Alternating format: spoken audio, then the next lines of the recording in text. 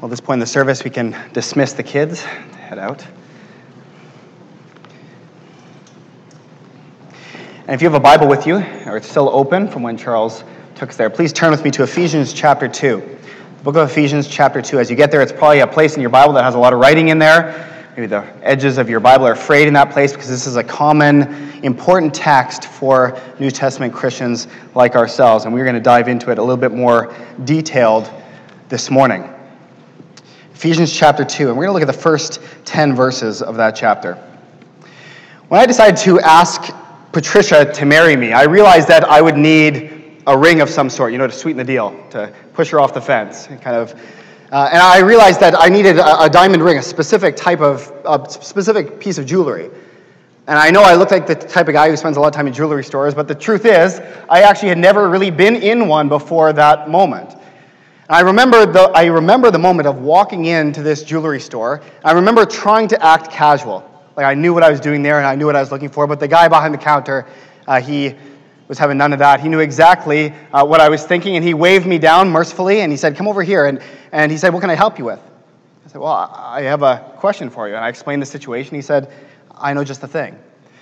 And he brought out from behind the counter a single ring with a single diamond on top, and he handed it to me. And again, trying to pretend like I knew what I was looking at, I held it up and kind of twirled it around and hummed and hawed like I was in agreement with what I saw, and I approved of what I was looking at.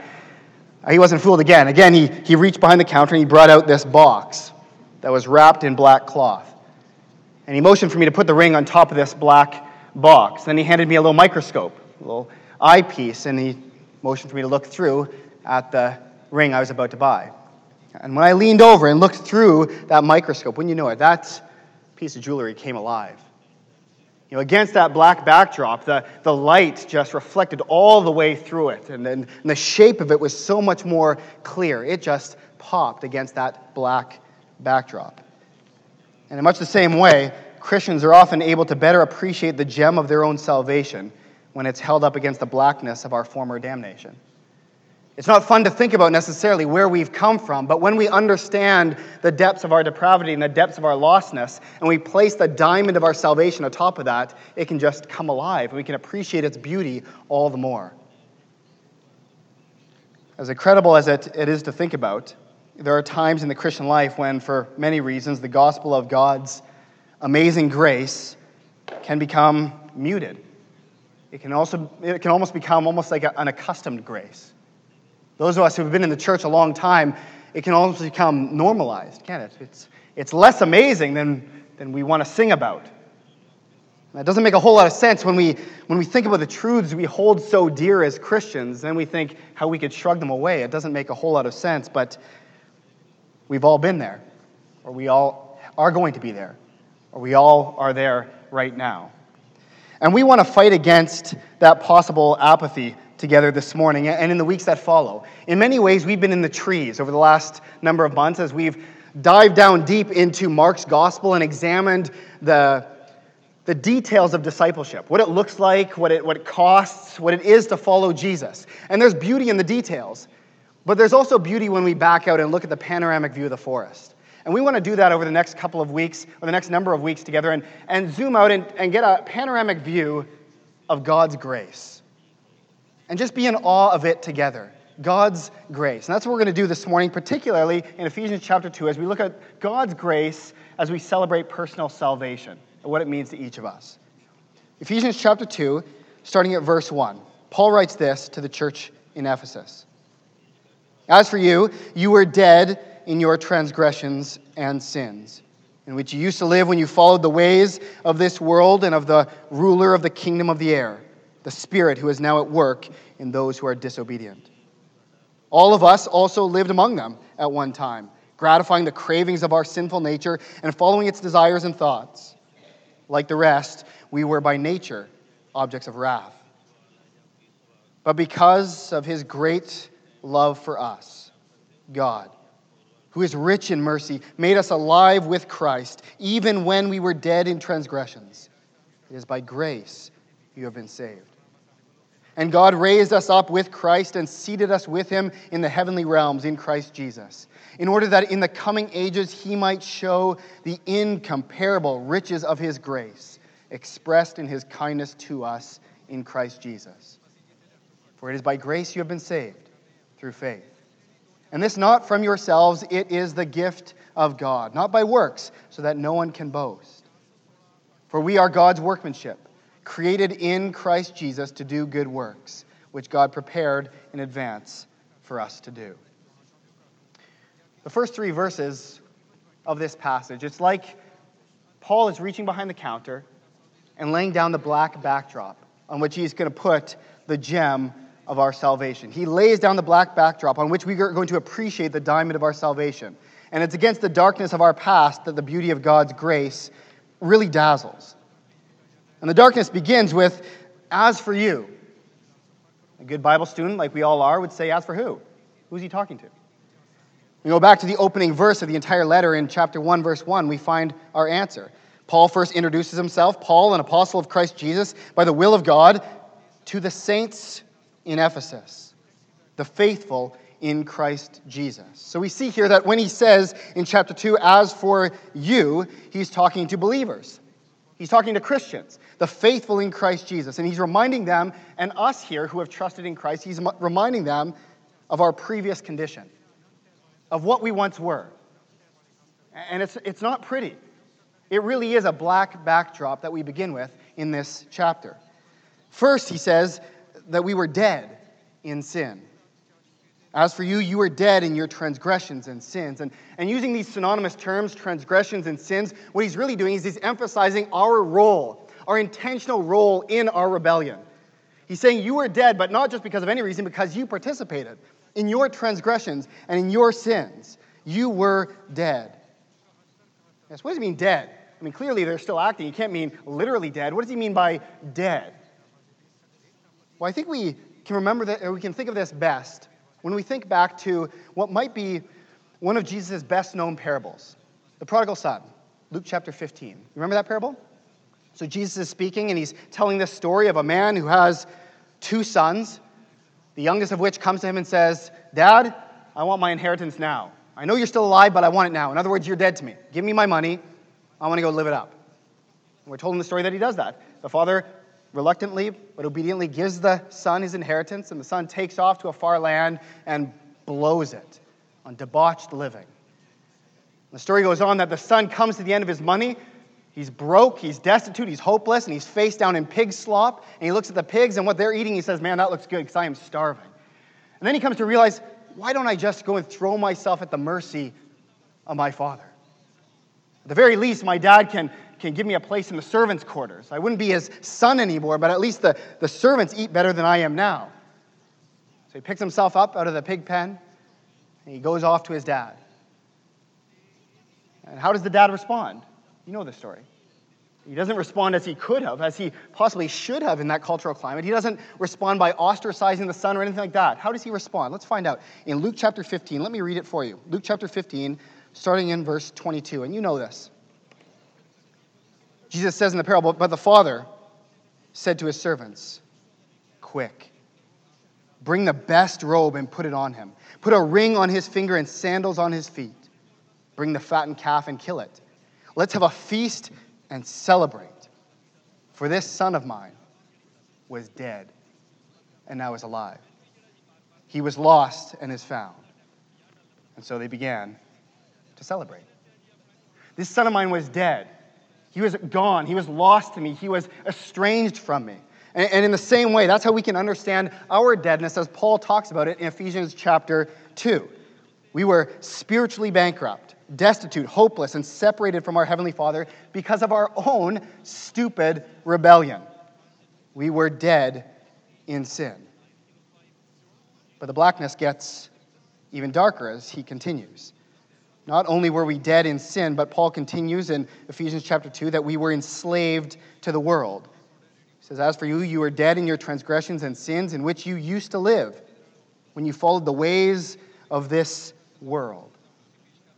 And the world Paul is talking about here is that world system that sets itself opposed to God. It's against God. Everything that it is against the Lord. You think of how Jesus, talking to his disciples in the upper room, he said, the world is going to hate you because it hated me first. If you were with the world, it would love you, but you're not with the world, you're with me. And so the world system, the world that is set up opposed to God is going to hate you. And Paul is telling the Ephesian believers here that before they trusted Christ, they were in bondage to the world. They were mindlessly following its ways, and ultimately they were following the whims of him who ruled it, him who governs this corrupt system.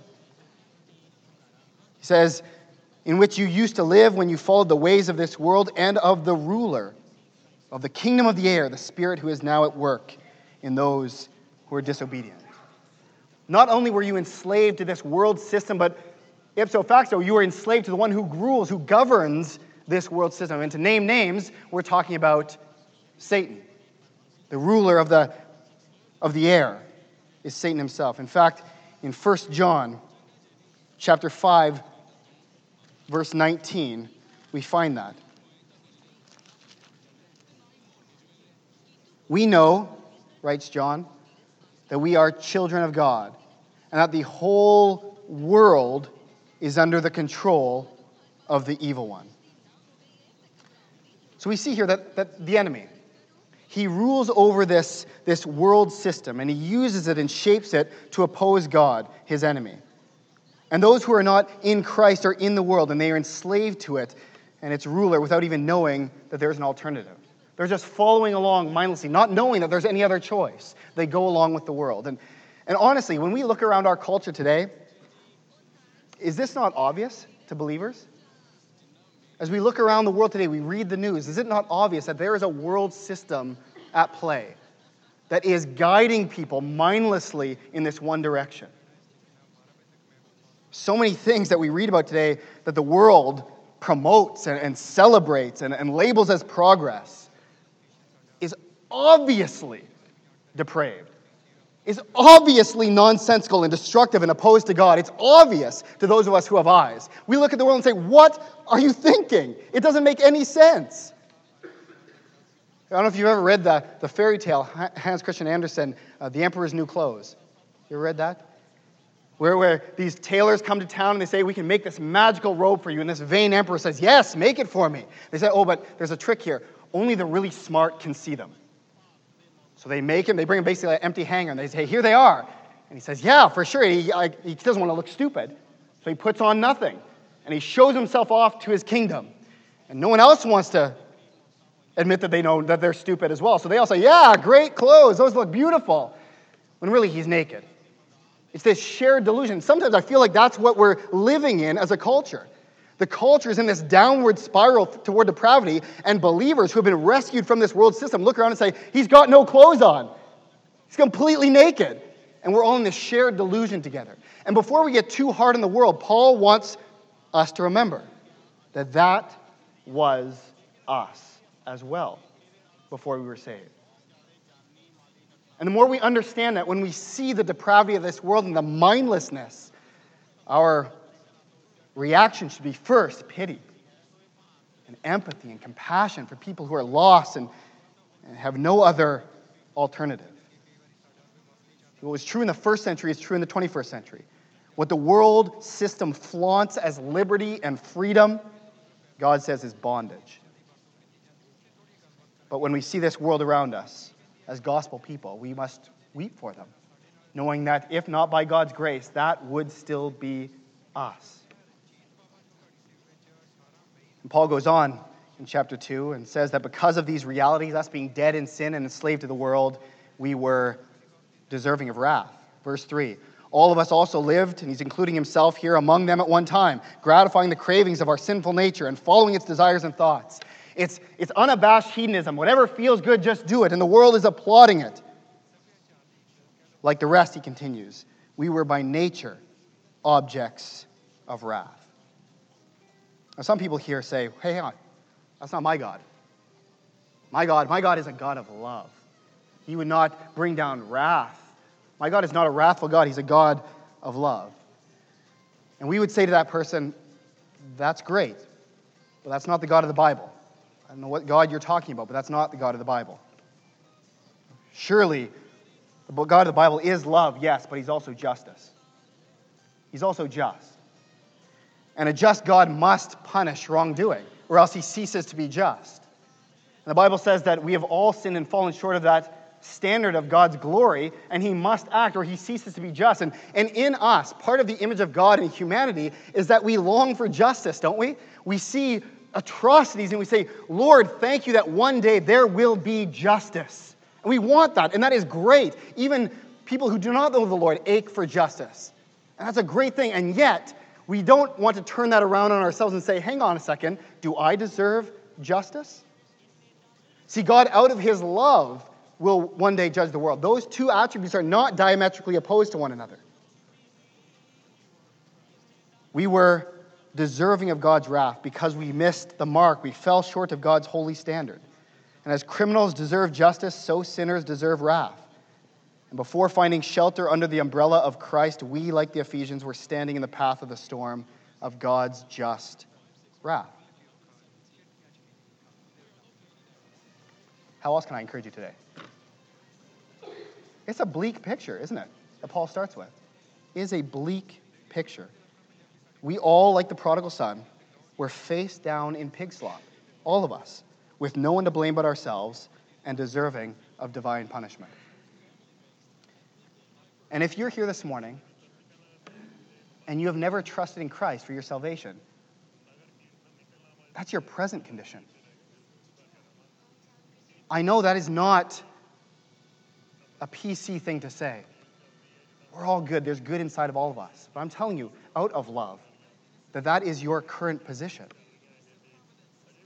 But stay with me, because there's good news.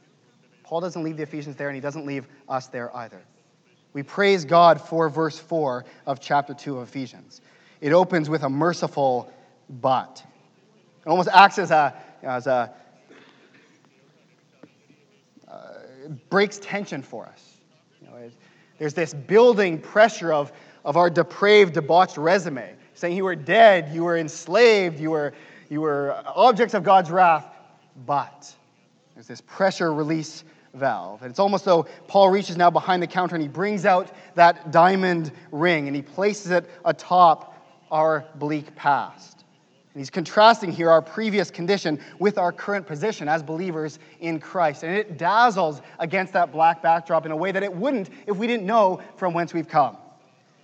And Paul here, almost in rapid fire, lists 3 positional realities to sum up what every believer shares right now in Christ. And he doesn't linger on them, and he doesn't unpack the theological truths. Those are issues all in themselves that could be sermons forever. He just hits them staccato, one after another, and he invites us to look at them, to be in awe of them.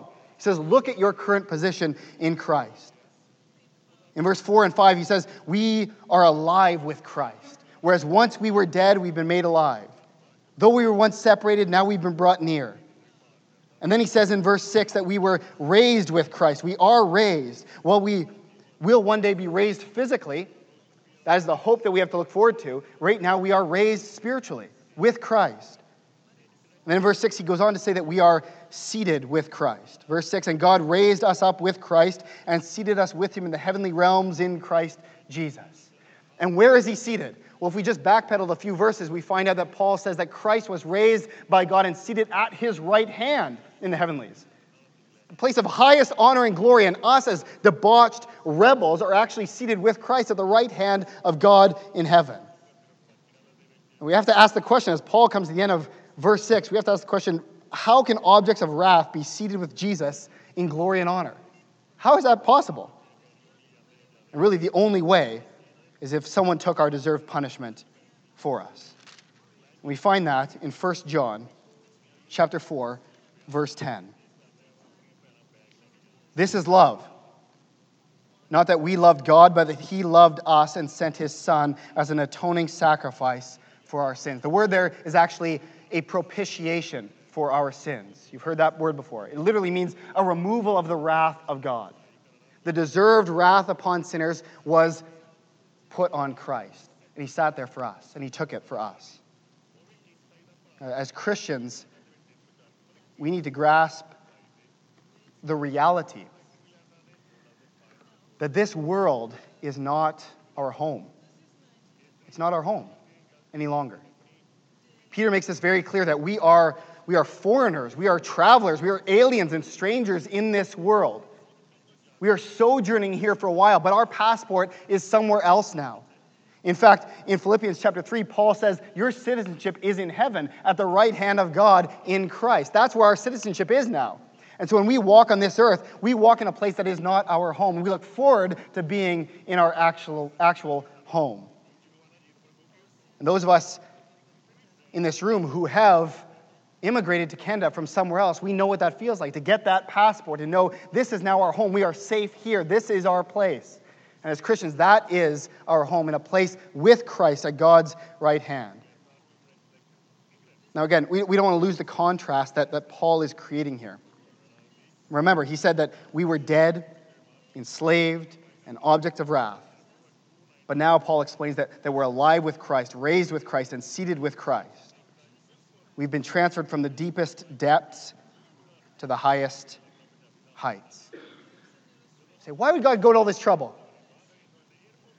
For prodigal sons feeding pigs who took an inheritance and squandered it, why would he go to all of this trouble? Well, Paul tells us in verses 4 and 7 of Ephesians 2.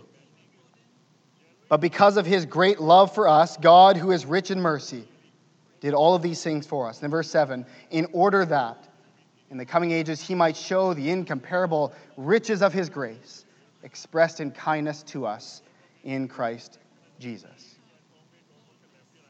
Paul says, fueled by his love and his mercy and his kindness, fueled by those things, God lifted enslaved rebels like us into the heavenly throne room of his Son, because in the ages to come it would showcase for the universe his immeasurable grace and kindness. In a completely prideless way, God wants to show off the extent of his character. He says, look at my grace and kindness. Look at my trophies of grace. I've got to think that these realities were on Paul's mind when he wrote in Romans chapter 8, if God is for us, then who can be against us? If right now I am alive and resurrected and seated in the heavenlies with Christ, then honestly, who can hurt me? If that is my home right now, if that is where I sit, then what can this world possibly do to me? That's what Paul was thinking, although he was in a lot more trouble than I am right now. And he was saying, who can stop me? Who can hurt me? If that is my position, if I believe that, then what do I care what people think about me? If God has stamped me and said, your passport is with me, what can the world possibly do to touch me? We know this from personal experience, and the scriptures warn us that the enemy of our souls wants to remind us of the blackness of our past. Have you ever experienced that, where it creeps up in you again? Remember what you used to do? Remember what you used to be like. Remember you used to do this. Remember you used to do that. Remember how you responded that way? The enemy wants to keep us in the past because it is immobilizing. And it is fear-inducing. It is paralyzing and guilt-inducing. And it's a prison. And he wants us to stay there. He doesn't want us to live in the liberty that we have in our position in Christ right now. And Paul is reminding us of our past here in Ephesians 2, not for that reason, but only to magnify our present position in Christ. And if you're here today and you are struggling with guilt over something that you've done against God in the past, maybe before you were a believer or even since you become a believer, and it just keeps cropping up in your mind, you think, can he forgive that? And the enemy continually brings it up and whispers in your ear. I'm telling you, it's time to let it go. Let it go. It has been forgiven. If you have trusted Christ for the forgiveness of your sins, it included that sin, which is handcuffing you. And by not letting it go, you are essentially saying, Christ, your blood was good for all these other sins, but this one that I did, you're just not strong enough for that. You don't know the depths of my sin. Christ says, I know everything. Past, present, and future. I know all of your dirty, rotten laundry. I know it all, and I died for it all. And so if you have trusted Christ, it is time to let that go. It is time to accept the forgiveness that he has extended to you and let it go and live in the liberty that he's offered. There's no more shame. It's been paid for. The enemy loves to have us live in our past, but Paul is saying here, that is not your reality anymore if you're a believer. You are no longer dead. You are no longer enslaved. You are no longer objects of God's wrath. You are free. You are seated with Christ in the heavenlies. You are more than conquerors, he says in Romans. You've won it all with Christ. Let's live like it. Free from sin and guilt and shame. It died on that cross. It was buried in that grave. It's pretty obvious. I could talk about this forever. Most of this isn't even in my notes. I get excited about talking about God's grace because as I read Ephesians 2, I see myself in there. I see myself in the heinousness of the first 3 verses. And when he says, but God, I just have this relief. Thank you, Jesus, for your grace in saving me. But again, we can't stay here forever. We have to move on. Let's talk about the future.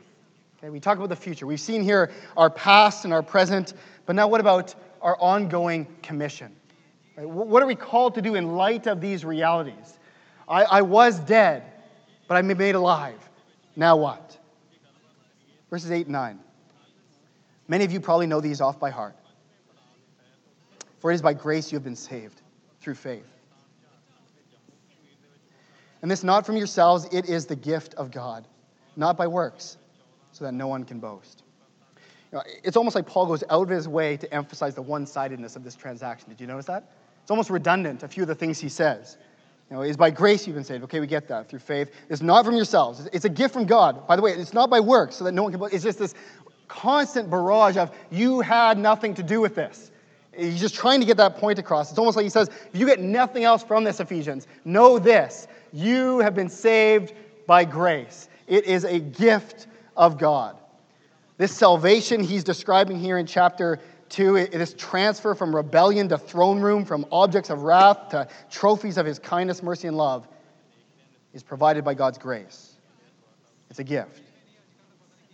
And this gift of salvation is unwrapped by each individual by faith, by belief.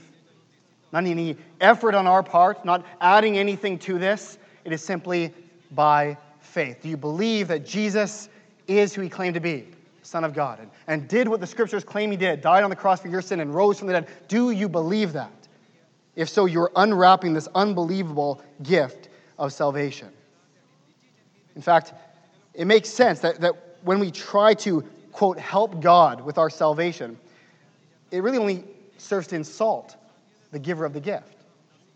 It only serves to insult him. Because remember verse 7.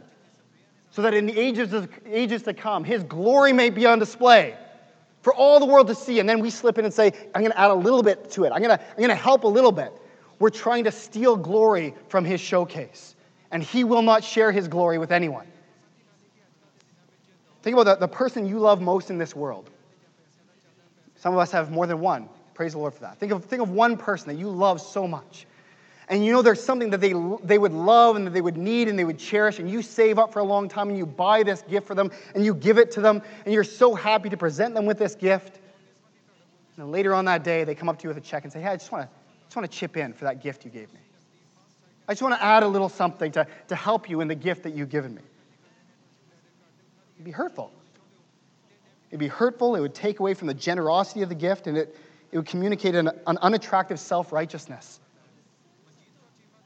No, as someone being given a gift, our job is to accept that gift, to say thank you for that gift, and then to enjoy that gift.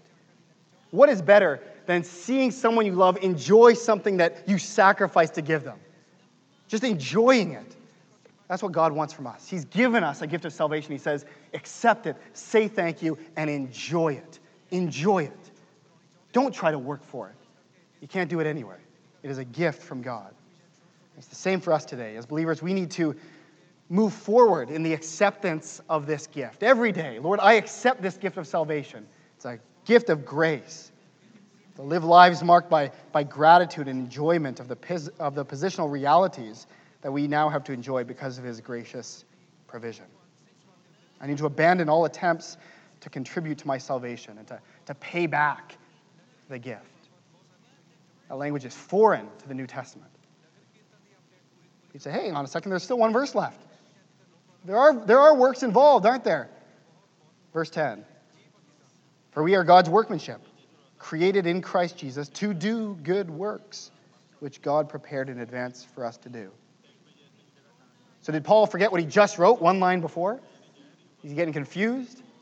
You're not saved by works, but you better get working. Right? No. Of course he's not saying that.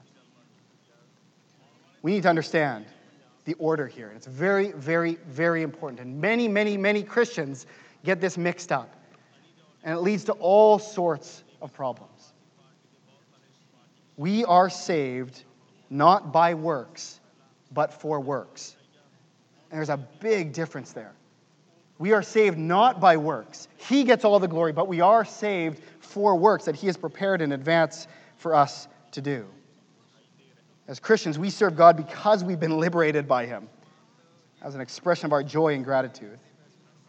Understanding and experiencing God's forgiveness, it moves me to forgive. When I understand the preciousness of the gospel, when I set that diamond atop the blackness and just marvel at its beauty, it motivates me to serve him.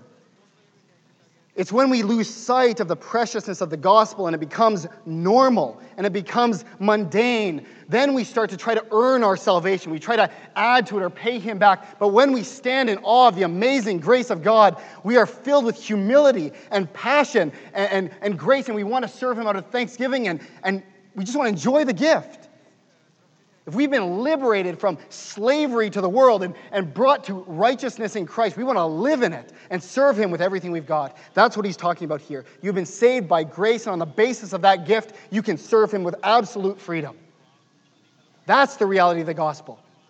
That's why Christians work with a smile on our face and joy bubbling up in our soul, because we know from what we've been saved and to what we've been saved and where we now stand. And we say, try to stop me from serving the Lord. Try to stop me from giving back. Try to stop me from sharing the gospel with people, because I've been saved by it. I'm convinced by it. I am being saved by it, and I will inherit everything with Christ. You can't stop me. I have not been saved by works. I've got nothing to offer, but I am certainly saved for works. And really, this reality that you wrestle with, this reality is at the center of Christianity, and if it's properly understood, it kills so many issues that plague so many Christians. It kills pride. How can pride exist when I come from this blackness and say, you've saved me? How can I be prideful? It kills legalism. How do I demand that anyone live by anything other than grace when I know what I've been saved from by grace? How do I demand anything? It's different to spur one another on to love and good deeds. That's different. But this legalism dies here. Guilt dies here. Shame dies here. We are free. They all die here because there's nothing on which they can survive. You've been saved by grace through faith. Live out that joy. Accept that gift. Say thank you. And enjoy it to the fullest. If you're here today and you're a Christian, I want you to understand that you've been saved by the grace of God. He saved you from the darkness of that pigsty, hopeless, separated, destitute. He picked you up. He embraced you. He put a ring on your finger, sandals on your feet. He killed the fattened calf, and he seated you with Christ in the heavenlies right now. And nothing can take that away from you. And so as a church, as we marvel at that jewel, it motivates us to serve him with joy. It motivates us to serve him with humble adoration and thanksgiving. It's a beautiful ring, and it's one worth buying. Wouldn't you say? Let's pray together. Bow with me.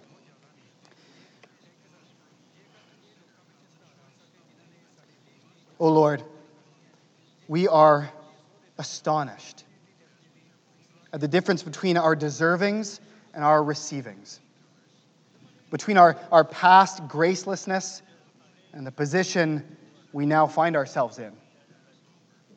We're astonished at the difference between the hell we deserve and the heaven we are now bound for. May the beautiful gem of your gospel of grace never lose its shine in this church family, Father. And may its beauty spur us on to the good works you have set out for us to do. Father, may we never become bored with the gospel. May you remind each of us daily of where we once were, not to bring it up so we can live in guilt and shame and regret, but only so that we can hold up your grace against it and watch it shine. We ask these things In the name of our Savior and our Lord, Jesus Christ, and by the power of the Holy Spirit, amen. The music team is going to lead us in a closing song of this victorious joy, and it will serve as our benediction and dismissal this morning.